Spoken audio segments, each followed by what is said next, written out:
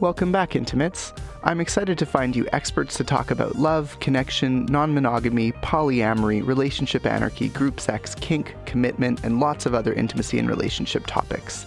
Let's live our best lives together by unlearning stigma and getting clear on what we really want. Don't know what to ask for? I have loads of ideas for you.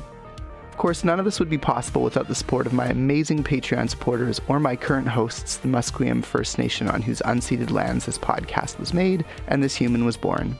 If you want to support more intimate interactions, you can say thank you by supporting us on Patreon for as little as $1 a month. Patreon supporters also get every episode of the podcast ad-free with short intros and outros. I know funds are not an option for some of you lovely humans, but don't fret, there are other ways you can help out. You can help make more intimate interactions by just telling someone you listen to this podcast. Or if you're feeling especially generous, you can share a link to an episode you like and discuss it with a friend or partner, or even leave us a review on iTunes or your favorite podcasting site. Help other humans interested in more intimacy and better relationships find us. If you have your own podcast, shout us out. Need a podcast guest?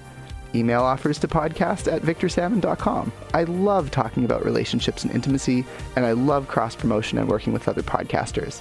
Okay, let's hear about today's episode. Kathy from the podcast Friends in Your Ears talks to me today about why she got into podcasting. We talk about pros and cons of podcasting, and we even get into a fun diversion about small fuzzy animals.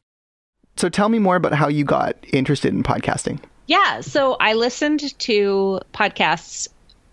I started forever ago, back when you had to load them into iTunes and download them onto your music device. Right. Because I wanted to learn things, but I did not want to pay for audiobooks. Interesting. Was a college student and did not have a lot of discretionary income.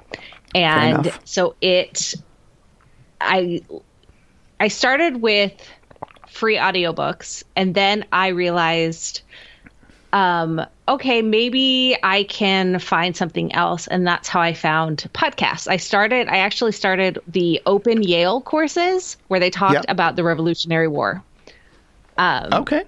And so I was like, oh, this is so interesting. And then I started wanting to build a business. And I was like, well, I can learn some business things. And so I found Back to Work with Dan Benjamin and Merlin Mann was one of the first ones that I really vibed on the characters, or not the characters, but the voices that I was hearing. It's where I really connected with the humans involved. And then I followed along to Stuff You Should Know and Stuff You Missed in History Class. And then I discovered The Pen Addict. Okay. And I learned all about fountain pens and regular pens. And I was just like, yes, this is here. I'm here for this. And then my buddies, Brad Dowdy and Mike Hurley decided to start a podcast network.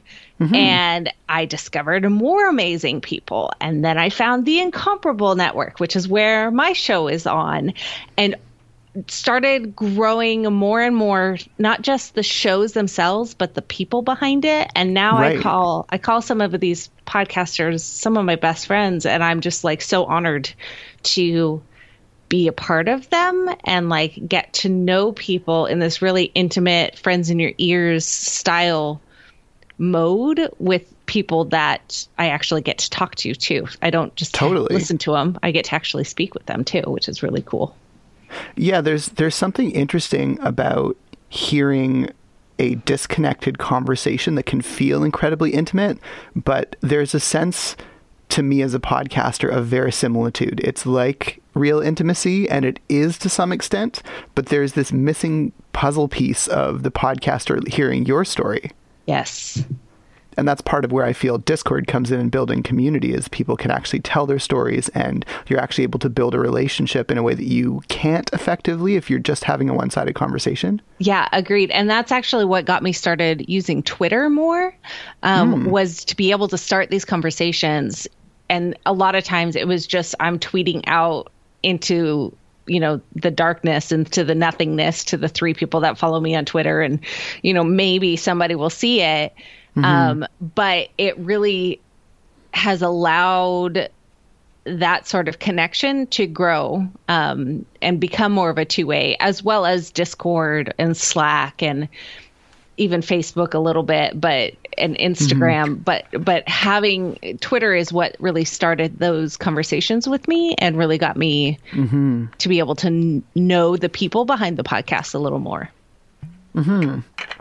Yeah, I started reaching out on Twitter because my brother was thinking of doing a Red Dwarf podcast with me, which is a British comedy show. And we were going to do a comedy review show where we just reviewed each episode one by one, which is like the standard format. Yeah. Truthfully, I actually don't like that format. My preference would be to review your favorite episodes and do them in like random order. Yes. But my brother is a traditionalist and very much feels that we should start at the beginning where the potentially least funny episodes are, so we can get our style and like our format hammered out. Yeah. The second podcast that I was lucky enough to be a part of as a voice was actually an Orphan Black podcast. Oh, cool. But I had never seen the show.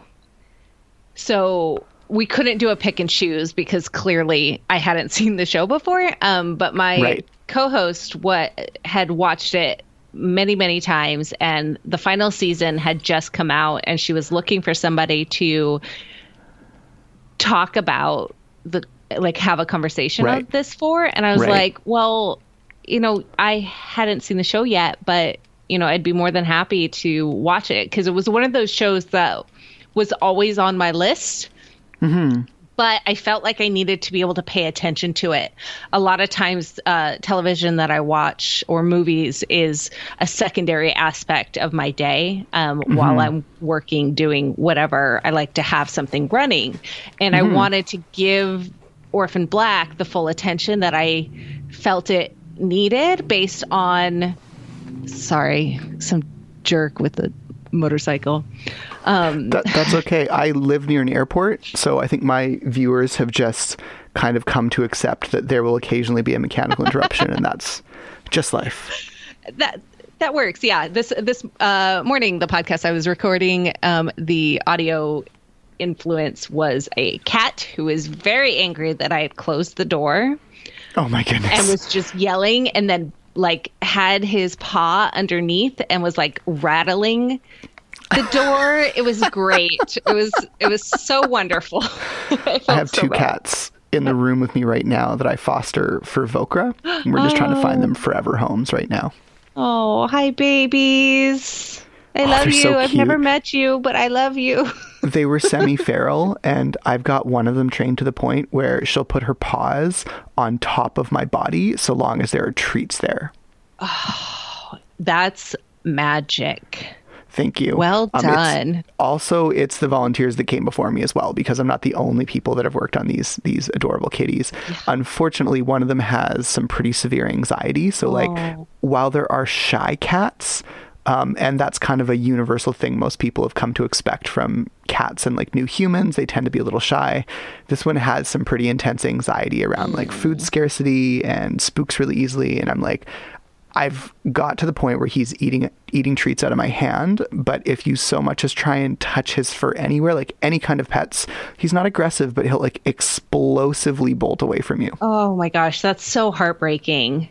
We have one dog and 2 cats, and the dog that actually is very similar to what he is. He was discovered on the side of the road and taken to the shelter. He had some beautiful pink nails and cheeks and dyed pink eyebrows. Oh, he looked very fetching, but clearly had some issues. And it's been about 6 years now, and he still will not take treats from your hand. Wow. Unless they're his morning toothbrush treat. Adorable. Yeah. He's very sweet. Anyway. Yeah, Oh, I sorry. find a lot of adopted animals are. Yes. But you're right. Anyways, we are kind of getting I off know topic. that's not what this conversation is supposed to have. Well, so that's something it interesting about my show is I try not to be too constrained by format if the conversation organically goes in a direction that the guests are fairly passionate about. Yeah. And clearly animals, I will talk hours about my pets. For sure. My babies. I have a chinchilla. Is it just the softest thing ever? Definitely. Oh, do you like Yeah. snuggle up and like rub your head on it like a cat? I feel like that's Maybe something that a I little would bit. probably do. So I have a beard. So when I like nuzzle with my chinchilla, I think he thinks I'm just petting him or like combing him. Oh, that's amazing. Yeah, he's such a sweetheart. He loves raisins. He springs around. And did you know chinchillas kind of do parkour when they get really excited? What? They will jump up to a vertical surface and spring sideways off the surface. So they're actually really hard to track. And I think it's a prey behavior to avoid getting eaten. It makes sense because it's so few prey animals can move that way. Yeah. And like, wow, that's so cool though.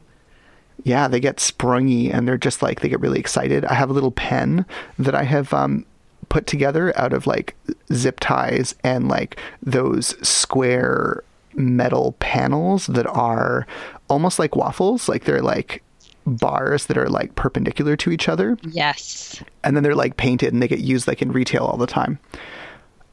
So I just, actually, technically I should give credit where credit's due. My former partner actually built it. But he can run around. We have a little chinchilla run and he can run around in that now. That's so great. I love small animals, but we've decided as a family that we are no longer a small animal pet place. Really? Because we end up getting just too frustrated with the pen and the constant cleaning of the pen and that sort of Sure. stuff. Kitty litter is a little Sure. bit different.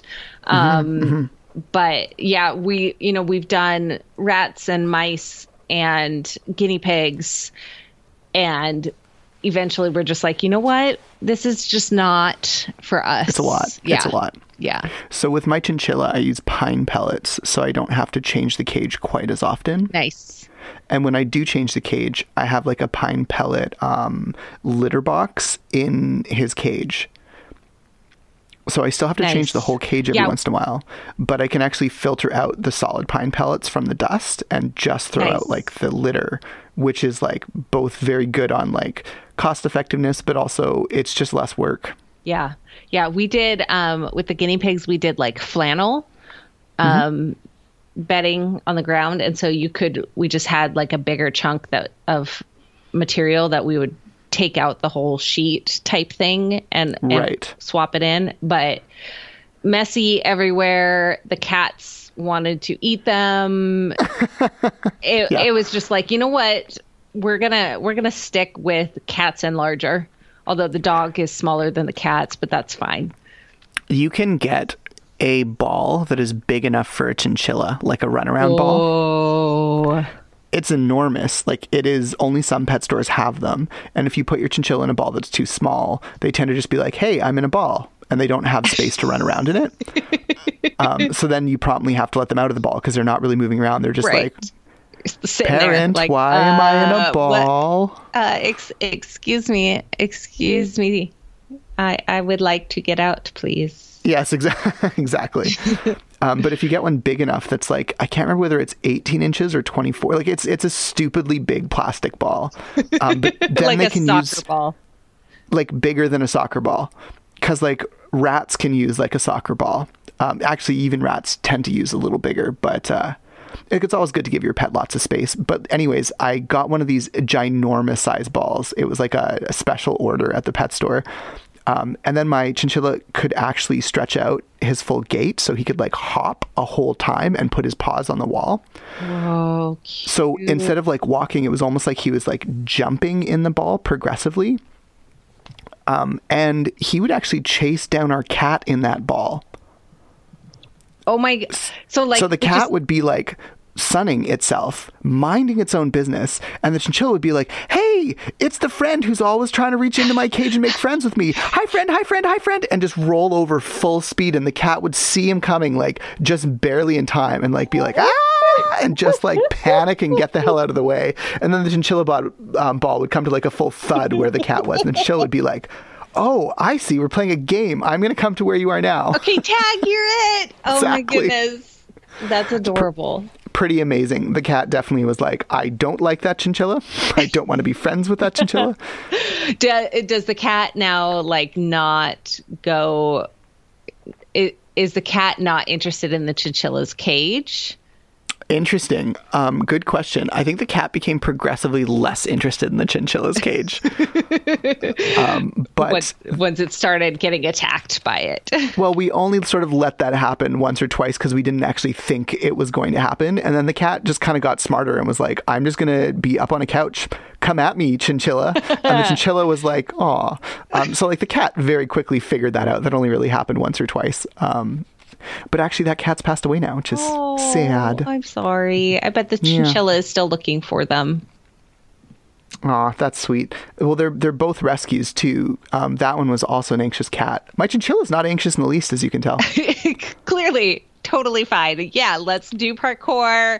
Let's run around in a ball and play tag. That's great. Yep.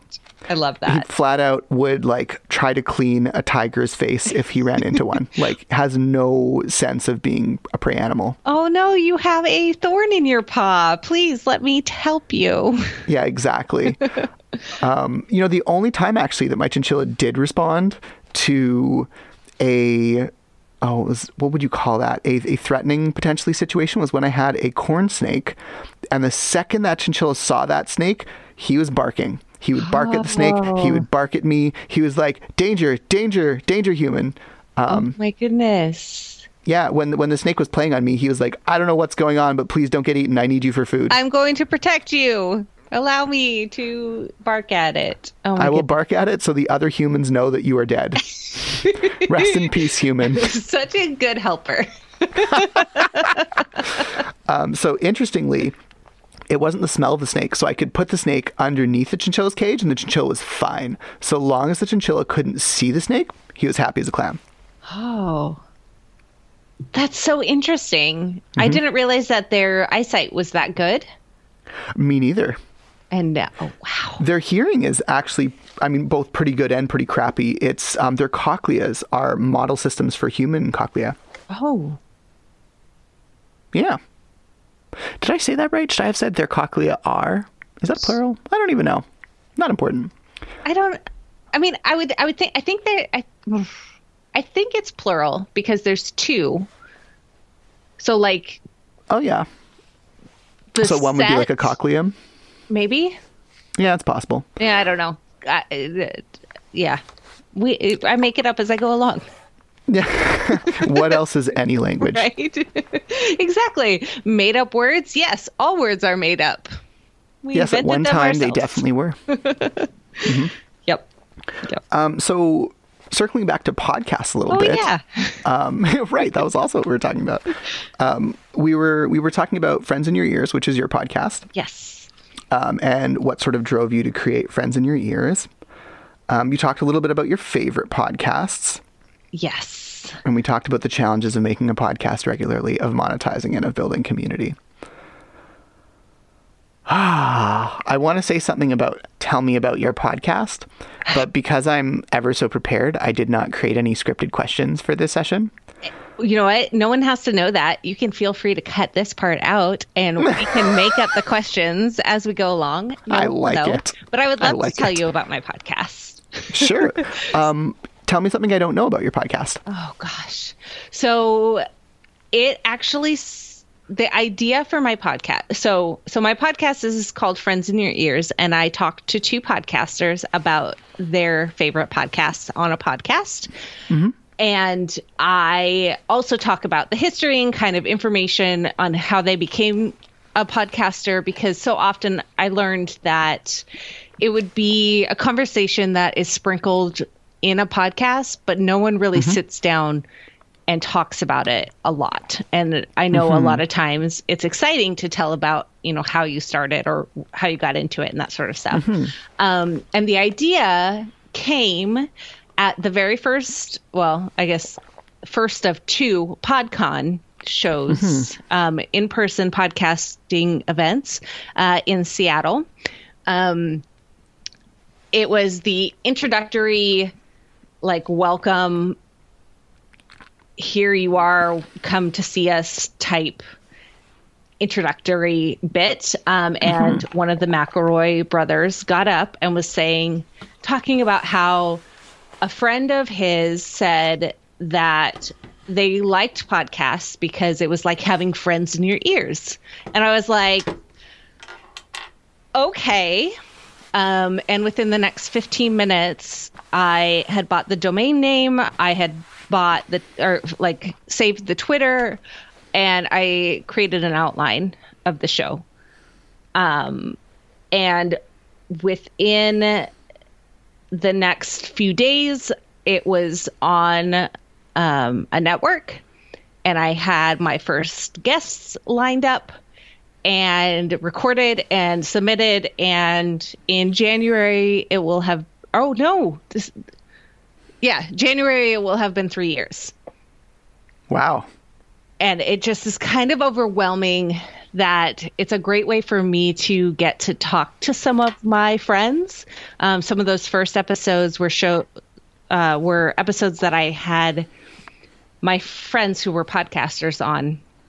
And so it was a great way to kind of expand and get used to hosting a show, because I had been on episodes and been on shows before, but hadn't hosted one before. So it was a definite learning experience. Some of those are not great, and yet there's a niceness in it. Before I was, more jaded in the world, shall we say. Right.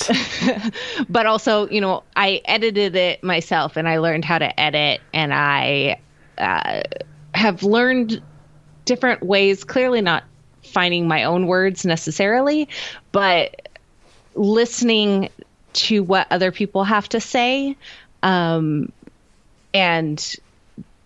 giving them a chance to come onto a show where they don't really have to prepare, 16 pages of notes and be ready to really sell themselves or their business or their podcast or any of that, and just kind of relax and talk in a space that has potential to be, I like to think it's fun. People after the show say that they had a lot of fun. So it works out for me.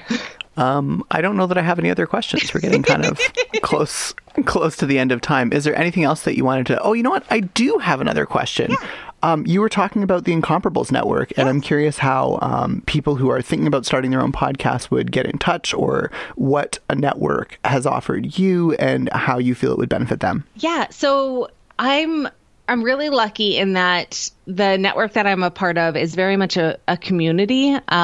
They're all friends. It's a pop culture kind of network run by Jason Snell, formerly of Macworld and very high in tech podcasts. And he wanted to create a space for people to talk about nerdy pop culture subjects, very outside of what his day-to-day life was, but he just wanted to talk about comics and movies and TV shows and things. And through all of so he kind of invited his friends on, and they invited other cool people, and slowly it just kind of grew. There's several dozen of us on there, and a wide range of shows, everything from we have Agents of Smooch, which is romance, books, movies, TV shows, all of that related shows, to Biff, which talks about superheroes. We've done Flashcasts. This is where Orphan Black was, or the Game of Thrones. There would be an episode that same day talking about the episode that had just aired. Wow, that is very fast editing. Yes, it was very quick. They, like, when the new Star Wars movies would come out, there would usually be up to 3 or 4 episodes talking about the movie. So, like, this community, we feed off of each other in a great way. The podcast I just recorded this morning was for the show called Recently Played, where we talk about video games, and we talked about Among Us. We've done a couple live streams of playing Among Us with our friends, and like putting that on YouTube, and we have that community, and it's something, it's very special. And having the opportunity to have the platform and the community, as well as I don't have to worry about the hosting or the, like, I mean, I click the publish, but I don't have to worry about the feeds going to the right spots and that sort of thing. But I would say that that's definitely not the situation that I've learned from a lot of different networks. And it really looks at what your goals are for the podcast itself. And the, you really got to make a pros cons list. Right. Of what you want to do. Yeah. And talk to other members on the network, not just to the people in charge, but talking to the other people that have shows on the network, because it could be really great, but you have to make sure that you know what you're getting into. Because a lot of times they'll be very restrictive on like what sort of things you can talk about, or what happens if you decide you want to change networks or go off on your own. Do you have access to those past files, episodes, any of that?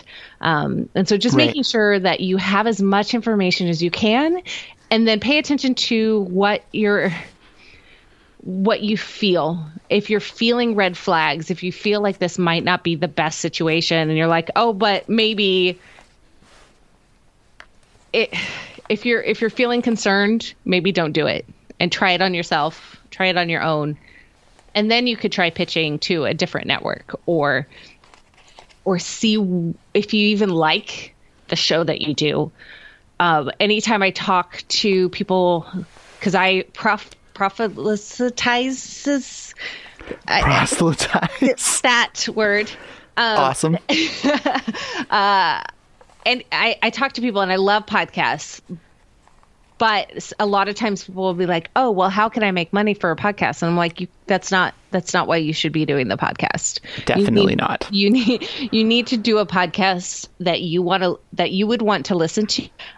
You can't pick a topic because you think it's going to track high in the numbers. You gotta pick a show that you want to get excited to talk about. Yep. Honestly, the shows that make money are just people who happen to find that overlap between what they enjoy talking about and like what actually makes money. Yes. It's very true. Which is very lucky. Yeah. And there's a lot of skill involved in that too, and timing and that sort of stuff. But yeah, it's a lot. The expectations cannot be set to be the next Joe Rogan. Of course not. Yeah. You just can't, because there's only one Joe Rogan, and all of the things in place that allowed them to create that show will never happen again. Yeah. And that's okay. Yeah. And like ultimately too, like there's a degree of celebrity that Joe Rogan already had. And like a lot of the highly successful podcasts are capitalizing on celebrity that already exists. Yes. And it's important to not think of yourself as lesser because you are not Joe Rogan. Right. Or because you don't have the celebrity. Yeah. Or because you don't have that celebrity, because you can build a different type of celebrity based on what you provide into the world. And that's really special. Yeah. That's the value that sort of you're contributing with your podcast. Yes. Great. And the voice that you put out in the world, even if all it is you and your friend talking about, I don't know, whatever happened, getting to have that hour or however long you record with your friend and you just happen to record it and edit it and publish it for other people to get to know your friendship, there's something really special about that connection that you now have with that friend. Yeah, I agree.